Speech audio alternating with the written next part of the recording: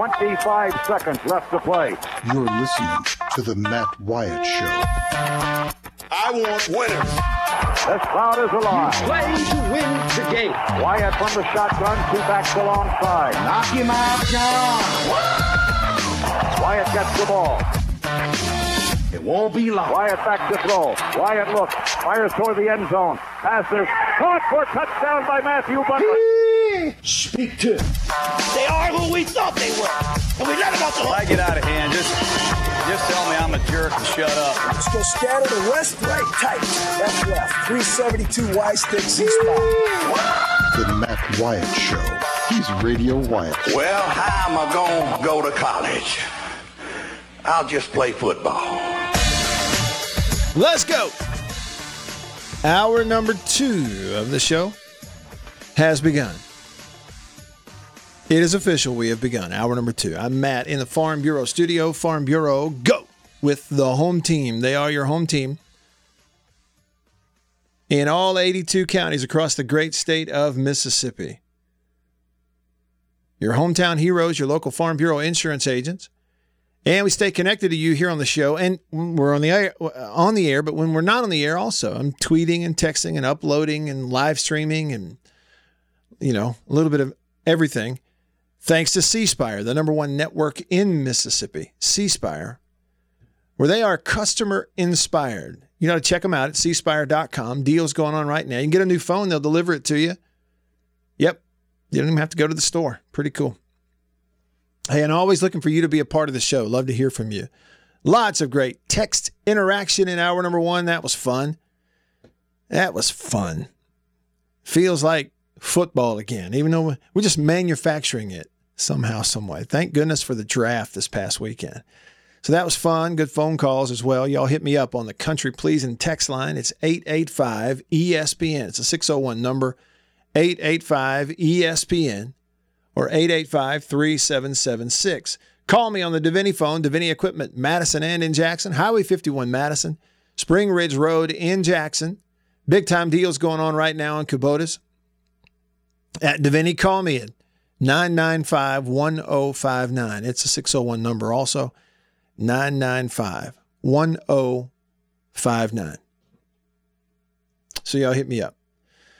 What do we have here to start us off on the second hour here? To start us off on the text line, what do we have here? Jackson Mayo Man said, Georgia has had 5 times the talent of state with how many titles? Yeah. How in the world has that escaped Georgia? Because they have been there. I mean, they've been there, right? The last 2 years, signing as many 4- and 5-star players as anybody, in some cases more. And now throw Texas A&M into that mix. You look at their last, 2? Certainly this last one, recruiting class under Jimbo Fisher, which good and well. They're about to stack them up there and make a run at it with Jimbo as coach and Ross Bjork as the AD. And 2, we're kind of in I think that's another thing too, that not for today, it's a conversation for another day. The idea that we are living in both the post Cam Newton recruiting era and kind of the post Ole Miss recruiting era, because that whole Ole Miss thing, it went on for so long, but during that whole time, all the experts kept saying it's going to be really interesting to see what it's going to, be like on the recruiting trail and the whole recruiting scene after they get done with the Ole Miss deal. So now we're post Cam Newton, we're post Ole Miss. I don't know. It just feels like, it's just kind of opened up. I may be crazy, but it seems like people were much more scared of NCAA sanctions 10 years ago than they are now. So 10 years ago, 9 years ago, we had just exited the post-Cam Newton thing. And now we're post-Ole Miss. So we could be about to enter a new stretch, I think, for some people out there. I mean, for goodness sake, it would be tempting for just about everybody. James. Get him, Matt. Preach, brother. Says, "Hail freaking state" from James. He said, and then he said, "God, I love this. Matt, get him, Bulldog." James was so excited he couldn't type fast enough. Reservoir Dog said, "Did somebody take Matt's country pleasing sausage this morning?" Nope. I had some andouille sausage with grits this morning. I just made it for myself. That's what I had. Sausage from Country Pleasing. Just kidding. He said, "I love it." You got it. Jay in Baltimore. He said, "Let's give props to the guy who hired Dan Mullen, Greg Byrne, who also hired John Cohen." A couple of nice hires, no doubt. Don't you think, if we have the state conversation as far as turning their situation around, it would absolutely be, the instigator would be Greg Byrne. But I still think the Terminator would be Dan Mullen.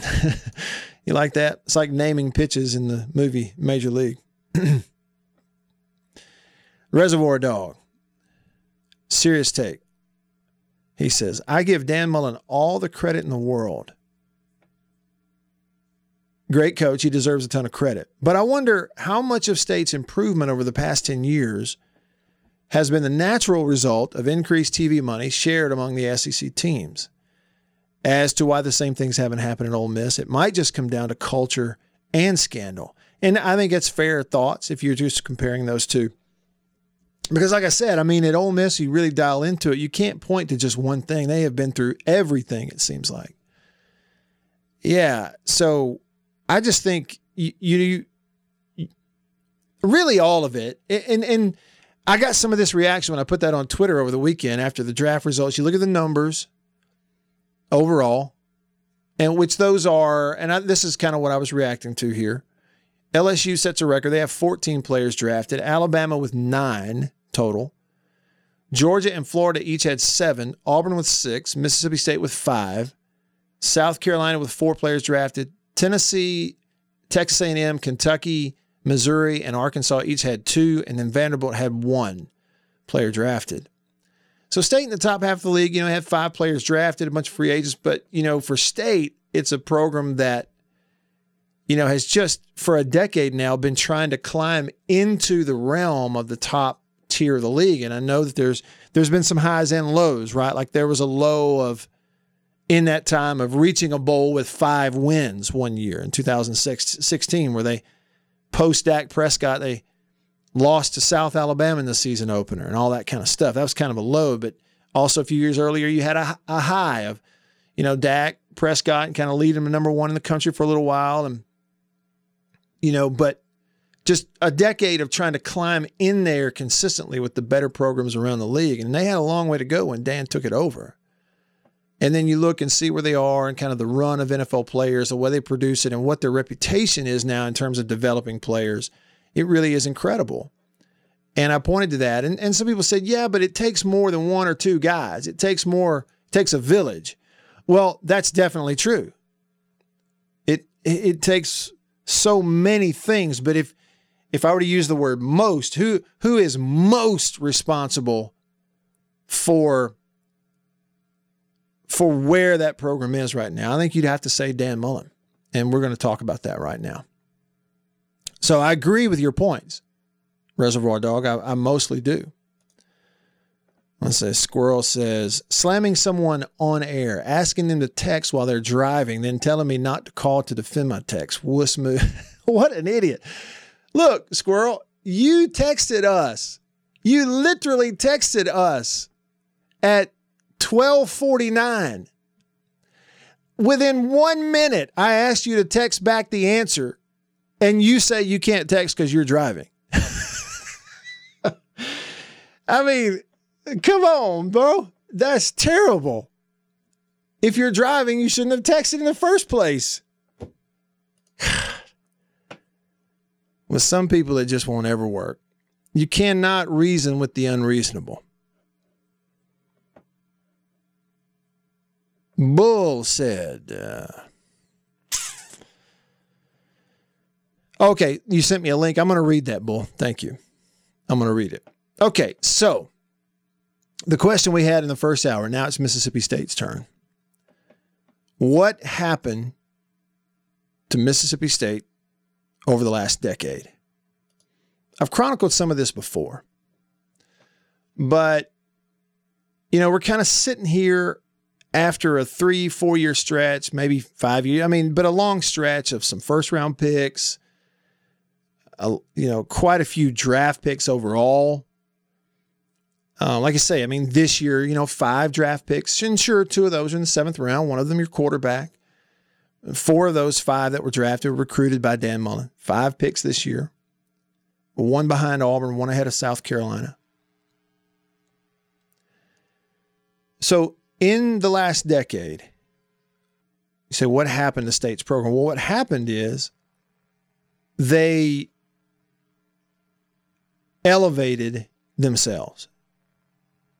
They're not in the top upper echelon of the league right now. They're not in that top 3 or 4. They're not in there with Alabama and LSU and Georgia in terms of recruiting and therefore a chance to win the SEC outright. They're not there yet. It takes a long time to get to that level. It takes a long time to get to where you can recruit at that level. There's so many things that go into that. That's just the truth of it. But that's what they are driving towards. Now, again, a long way to go. But to this point, they are a program that is not even closely, like they don't even resemble themselves when Dan Mullen took over the program. So if I were to give you like a full sentence answer, what happened to the State's program in the last decade? It would be Dan Mullen took over as head coach and turned it into consistently a program that's in the top half of the SEC. Top half. They're turning out more draft picks. This year they got more than South Carolina, Tennessee, A&M. Now, that may not stay the case. They're improving at Tennessee and they're improving at A&M. But you got to stay.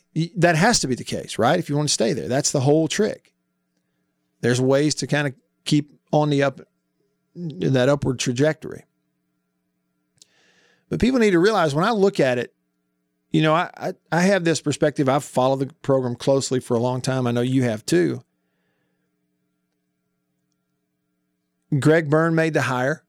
Obviously gets a lot of credit. But it's Dan Mullen and Dak Prescott, 1 and 2. They are the 2 individuals that I think are most responsible for the elevation of that program to where it is now, to consistently turning out handfuls of NFL draft picks and that kind of thing. Consistently just going to a bowl game every year. People go, well, that's not necessarily what you're shooting for. No, but you got to remember where State's coming from. That's a part of this. And I've said it before. I know it's 2020, and you're starting to go, well, we're kind of getting away from that. Yeah, we are. I get it. But again, the question was 1 decade. What happened the last decade? Okay, well, in the last decade, you have to remember, Mullen took over a program that was at the bottom of the league. They were the school that you'd look up some years and go, they didn't have anybody drafted. They were at the bottom of the league in facilities because of revenue, because of lack of attendance and fan support. 2 years, 1 year, 2 years before Dan Mullen took over as head coach. Of course, Greg Byrne was responsible for this. You forget, State was wearing Russell. They were a Russell school in the SEC. That wasn't that long ago, y'all. A decade. It was at the bottom. Okay? There was not one single thing that you pointed at State's program and said they did well. Maybe other than the fact that Sylvester Croom had kind of steadied the academic part of that program, it seemed like. Mullen takes it over, and in year 2, they won 9 games and ran Michigan out of the Gator Bowl. Consistent offense. What was it, year 3? They had a first-round pick, Fletcher Cox, whom he signed. Now, Cox did commit to the previous staff, but Mullen and staff kept him committed, signed him. He goes out as a first-round pick. In the top 15. All of a sudden, things start happening. They start developing players. a former 2-star player, and KJ Wright goes and gets drafted, and he's been playing for the Seattle Seahawks ever since. Just story after story of stuff like this. Now, it's not, at that point, it had not been what they really needed to get that program kind of like on everybody else's level, which was a skill player like a Dak Prescott. And then that happens, right? After in 2015. And Dak goes and is the Rookie of the Year in the NFL in 2016. The combination of the buildup, the work that Dan Mullen did as the head coach, parlaying that into a Dak Prescott plays for you in 2014, kind of becomes a household name as a fringe Heisman candidate that year, but everybody around the country knew who Dak Prescott was. And then 2 years later, he's a Rookie of the Year in the NFL as a quarterback for the Dallas Cowboys, which is like being a shortstop for the Yankees. Those two people and what they did and accomplished are the two things that have elevated that program to where it is now. A lot of where it is right now, 10 years ago, a lot of us didn't think it was possible in the pecking order of the SEC. Did not think it was possible. A lot of people can't believe it. It's just the way it is.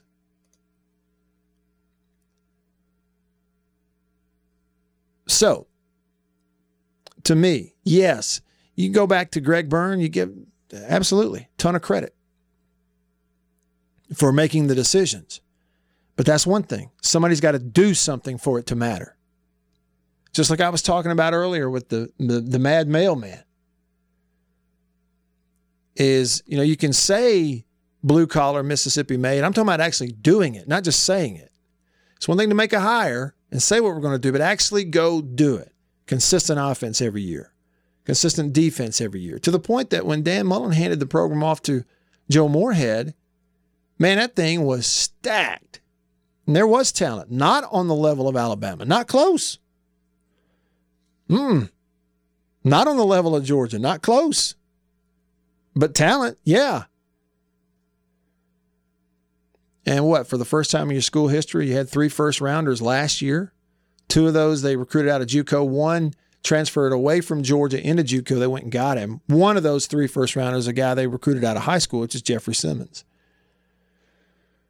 But that's kind of what feels like or felt like the crescendo. So with all that said, now the game, it's about the next decade for State. And the next decade is even harder than the last one.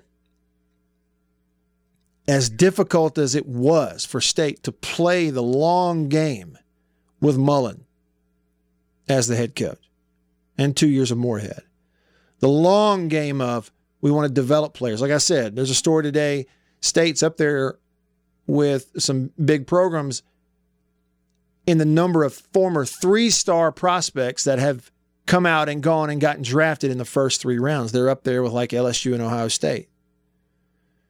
Well, they played the long game on that. We're going to be consistent.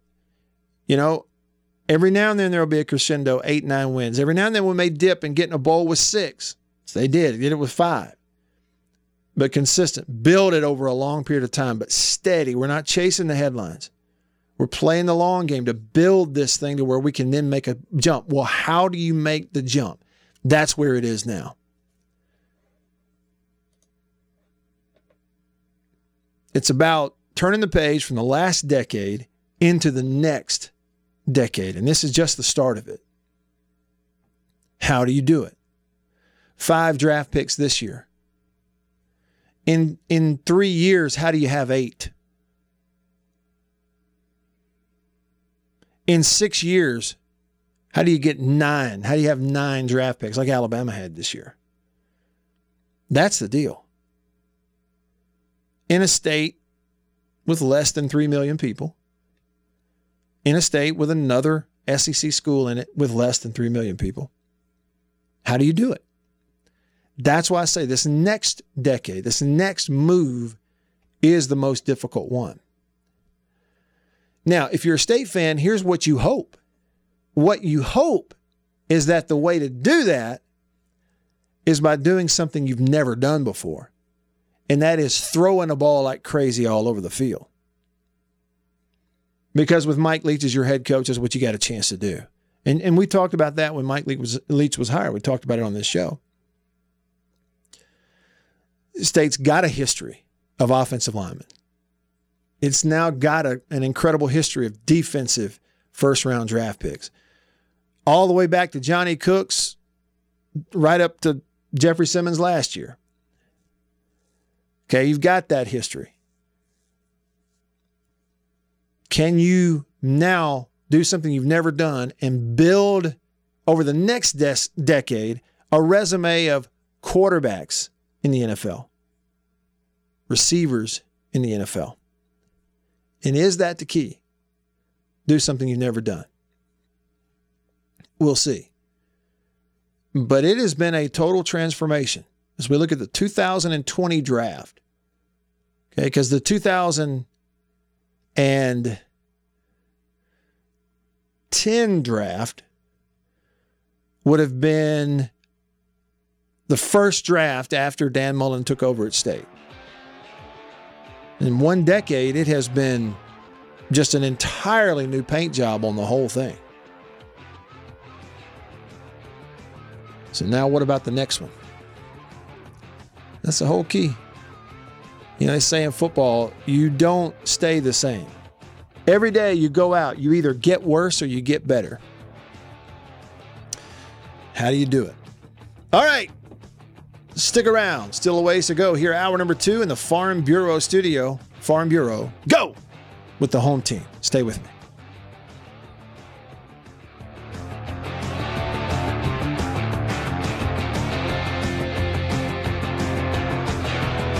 You're listening to The Matt Wyatt Show.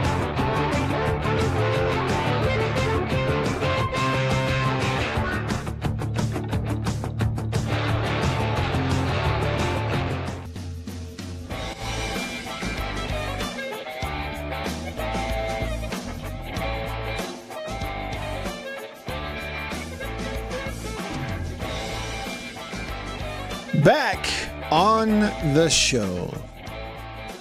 Interesting text right there from the Mad Mail person. I got to know more about this. He said, all I can tell you is that State fans are reminding me of Ole Miss fans back in the day. He said, just look at the State fans in Madison County. And then there's a laughing emoji, and I'm like, what is it? I wonder what he means. Or I assume it's a he. I shouldn't do that, should I, Beaver? Yeah, it could be, let's see, mad male person, because it says mad male person. It could be a woman. I don't know. Them. Okay, so I want to know what they are talking about right there. Just look at the State fans in Madison County. Okay, well, you know, male person, I can't read that. He says, I thought history didn't count if it wasn't after 92 and relaying from the State fans. Yeah, I don't know. I mean, you know, modern history. That seems like a little bit of an oxymoron, doesn't it? If we say modern history.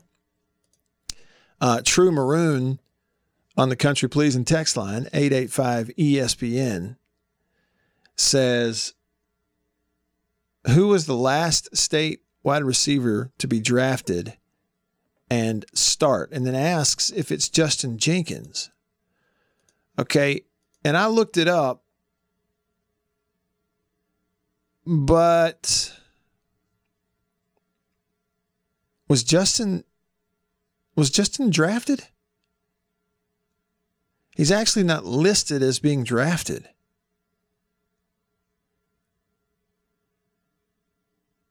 And if I'm looking at this right, I think also I would have misspoke about something last week when I said that a guy that I played with, one of our offensive linemen, who's outstanding, Randy Thomas, drafted by Bill Parcells and the Jets back in the 99 draft after the 98 season. And I said he was in the first round, but he wasn't. That was the second round.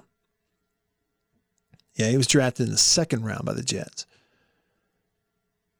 Yeah. Because prior to Derek Sherrod being taken with the last pick of the first round in 2011, Prior to that, the last first-round pick State had was back in 96. That was a pretty long stretch. Pretty good little stretch there between first-rounders. And then that's picked up a lot recently. So, again, if this list is correct, then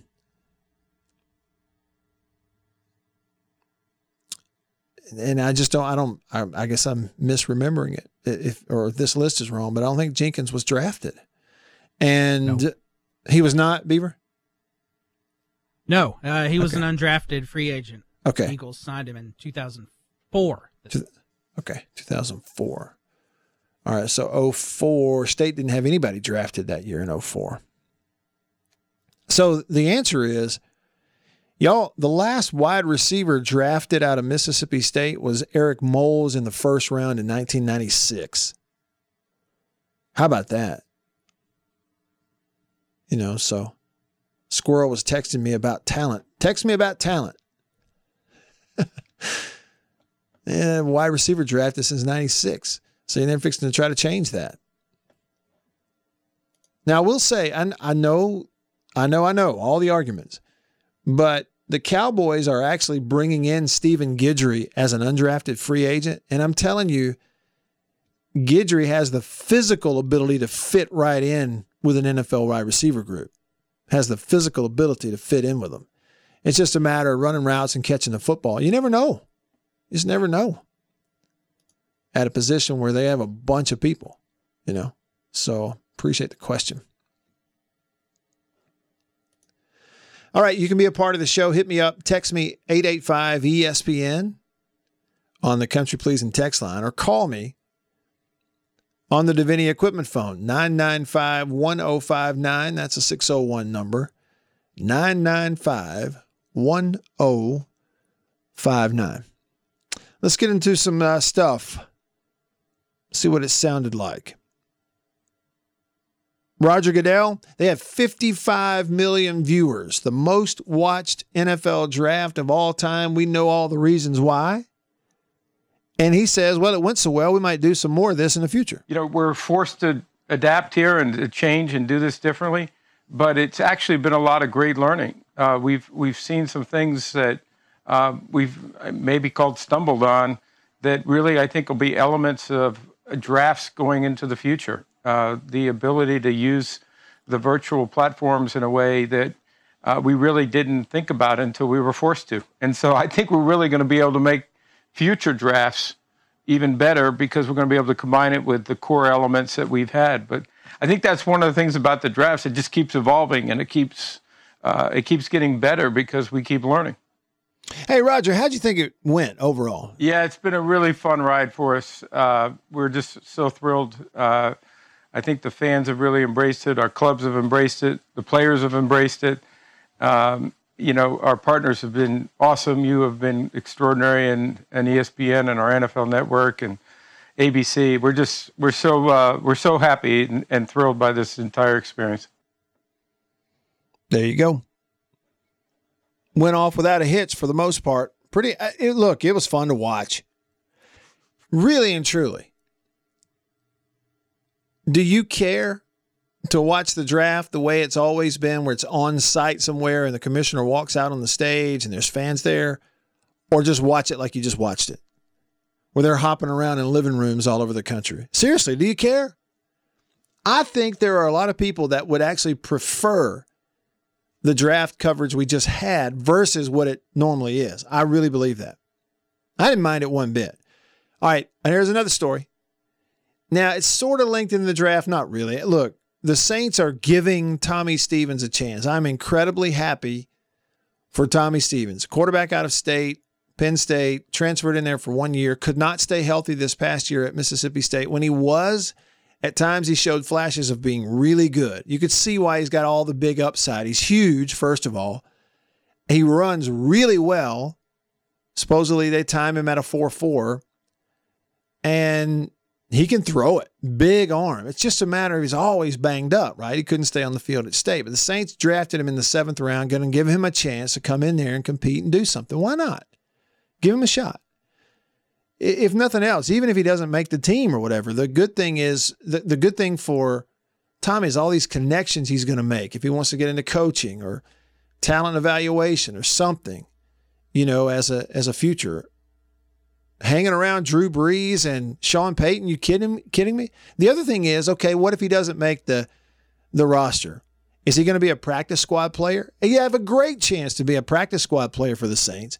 And then if, there's a need or something, or maybe as big and fast he is, maybe he has a chance to play in a hybrid role the way Taysom Hill did. Who knows? It could be good. I mean, at minimum, it's go hang out with him for a while and make those contacts. But Taysom Hill, he's going to re-up with the Saints, the backup. A lot of people think he could be an NFL quarterback. He's not thrown very much. He's an incredible athlete. We know that. But now the Saints are bringing in Jameis Winston. Taysom Hill said on the NFL Network he still believes he is the Saints quarterback of the future. Look, playing this sport is you're at risk to get injured and things. But at the end of the day, my goal has always been to get on the field and to compete. And as we've talked before, my mindset has never changed. It was always, I had a hope and a goal to have an opportunity to compete, to be the guy for an NFL franchise. And so I think this contract is reflective of that, it's allowed me to still utilize my skills and as far as what I did for the Saints last year, that I'll be able to do this year. And then it creates an opportunity for me to compete, to be the guy the next year. Hey, Taysom, how do you feel about the Saints bringing in Jameis Winston?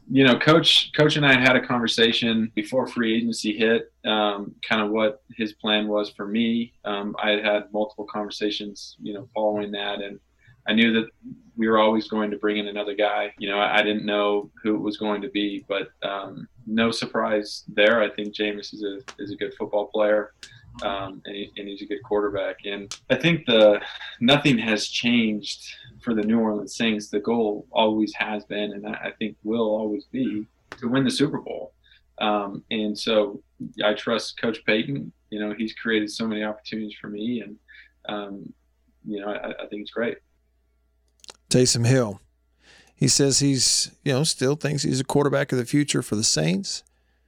Jameis Winston going to be the backup. You know what's going to happen. Y'all just remember that I told you it's April the 27th. I don't know when we're going to start playing football again, but when we do, you know what's going to happen in this scenario. The Saints are going to play their in-division rival, the Tampa Bay Buccaneers, twice. The Buccaneers, whose quarterback is Tom Brady, who replaces the fired Jameis Winston. Jameis goes from Tampa, former number 1 pick, over to be the Saints backup. Drew Brees is going to get a little banged up. Jameis Winston is going to play for the Saints against his former team and beat his former team and Tom Brady. You know it's going to happen. That's how sports works. 4 draft picks this year for the Saints. First rounder Cesar Ruiz, the big center out of Michigan. They got a linebacker, Zach Bond from Wisconsin. The tight end, Adam Troutman from Dayton. And then the quarterback, Tommy Stevens out of Mississippi State. Wrap it up with you next here in the Farm Bureau studio. Stay with me.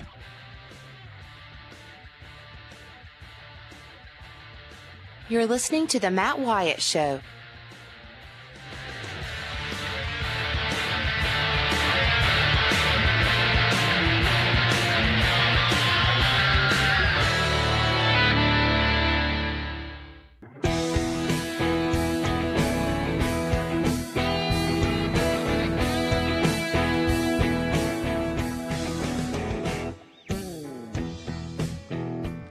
Back on the show.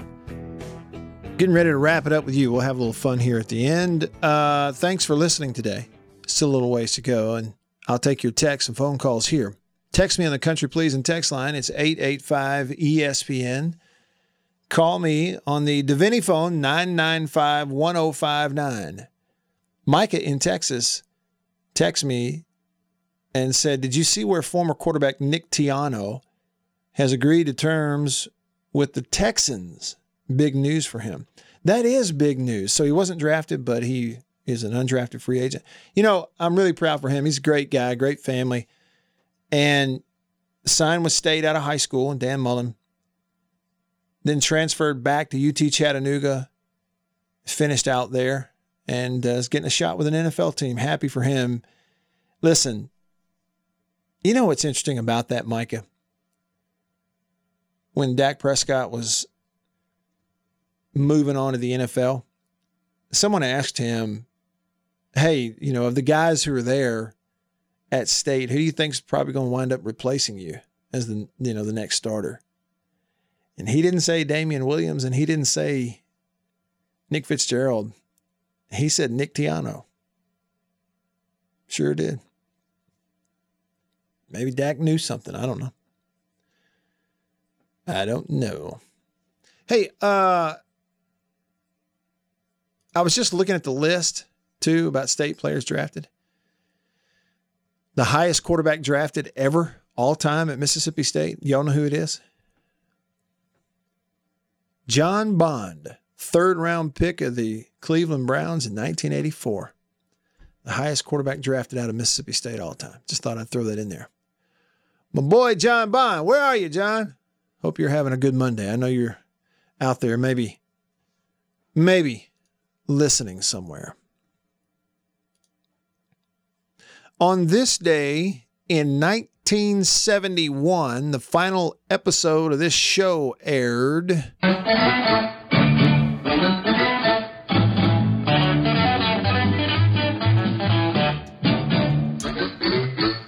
Y'all know what it is. Green Acres. Green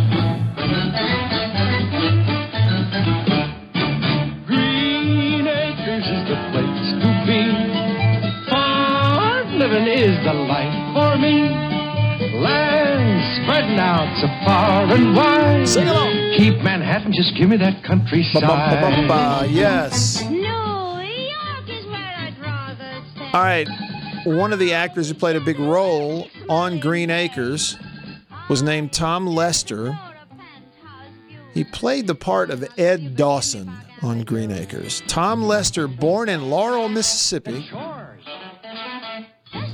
went to Ole Miss, went to Laurel High School, went to Ole Miss, passed away 1 week ago today. Sure did. Tom Lester died last Monday in Nashville. Sure did. He was a big part of Green Acres. I knew he was from Laurel. I honestly didn't know that he'd gone to college at Ole Miss. Sure did. Hey, speaking of 71, so it was this day,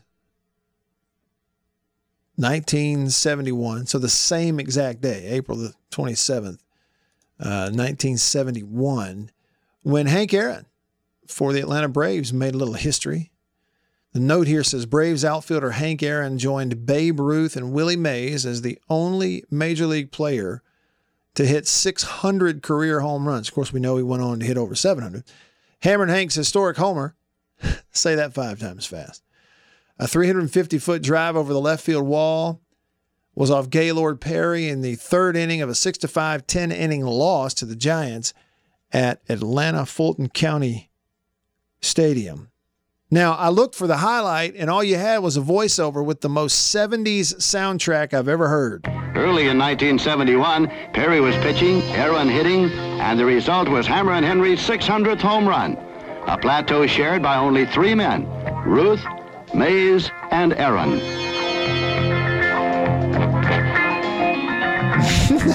And then we got to see it. We didn't have the play-by-play call, but we had some 70s music for sure as the soundtrack on that thing. On this day in 1983, Nolan Ryan made history. The 1-2 pitch, strike, 3 called on Mills, and there's the record breaker. So Ryan strikes out Tim Blackwell to catch Walter Johnson, and he strikes out Brad Mills to own that record all by himself. 3,509 strikeouts for Nolan Ryan. So it was on this day in 83 that Nolan Ryan became, at that time, the all-time strikeouts leader. You heard it with just under 4,000. He went on to record 5,714 strikeouts. So he is the all-time leader. Nolan Ryan is. Ahead of Randy Johnson at number 2, Roger Clemens at number 3. Greg Maddux is at number 10. He's in the top 10. A bunch of other guys. But this is what I noticed. I just glanced at it. The top 15 all-time strikeouts leaders. Top 15 all-time. Every one of them in the Hall of Fame, I guess, except Roger Clemens. Anyway, we make such a big deal out of left-handed pitching. 13 of the 15 all-time strikeouts leaders are right-handers. So just take that for what it's worth. On this day in 1996, Barry Bonds made history. And Bonds hits one high and deep to left field. And there it is! Home run number 300 for Barry Bonds. Yeah, so what was significant about 300? This guy went on to hit over 700 officially, right? I had to, I'm sorry. The deal was that he became only the 4th major leaguer to have 300 home runs and 300 stolen bases. And that was in a 6-3 that one you just heard win over the Marlins back in 96. All right. The other 3 that had 300 home runs and 300 stolen bases, Andre Dawson, Willie Mays, and his father, Bobby Bonds. Isn't that a cool deal to be a part of? I mean, it really was cool. Did I catch this right? That this is the same day that Willie Mays hit his 600th? Surely that wasn't all on the same day. I mean, I guess it could have been. I don't know. This happened. This was pretty cool. This happened in Major League Baseball on April the 27th, 1982. Reggie Jackson. You know, he made a name for himself, obviously, as Mr. October with the Yankees. Well, he left the Yankees because they decided not to renew his contract. He immediately went and joined the Angels. He immediately got to go right back to New York and play against his former team as an Angel. The New York crowd loved him, and he sees one pitch and nearly hit it out of Yankee Stadium. And Reggie hits one out. First pitch, upper deck, right field. First pitch from Guidry, and Jackson creams it into the upper deck in right field for his first extra base hit of 1982. You think Yankee fans aren't giving Jackson some kind of welcome, a standing ovation? Really an unbelievable reaction to Reggie Jackson creaming a Guidry pitch. You think Reggie's still out of Yankee uniform. He comes out and he takes a bow. The Yankees crowd went crazy over an opposing player, Reggie Jackson, hitting the home run. A bunch of fans started chanting, "Steinbrenner sucks." He comes out, does a curtain call, and the Yankees fans go crazy. Kind of a surreal scene. You hadn't seen anything like that, really, other than that particular moment at Yankee Stadium over the years. Hey, and also I wanted to share this with you. On this day in 1947, they had Babe Ruth Day.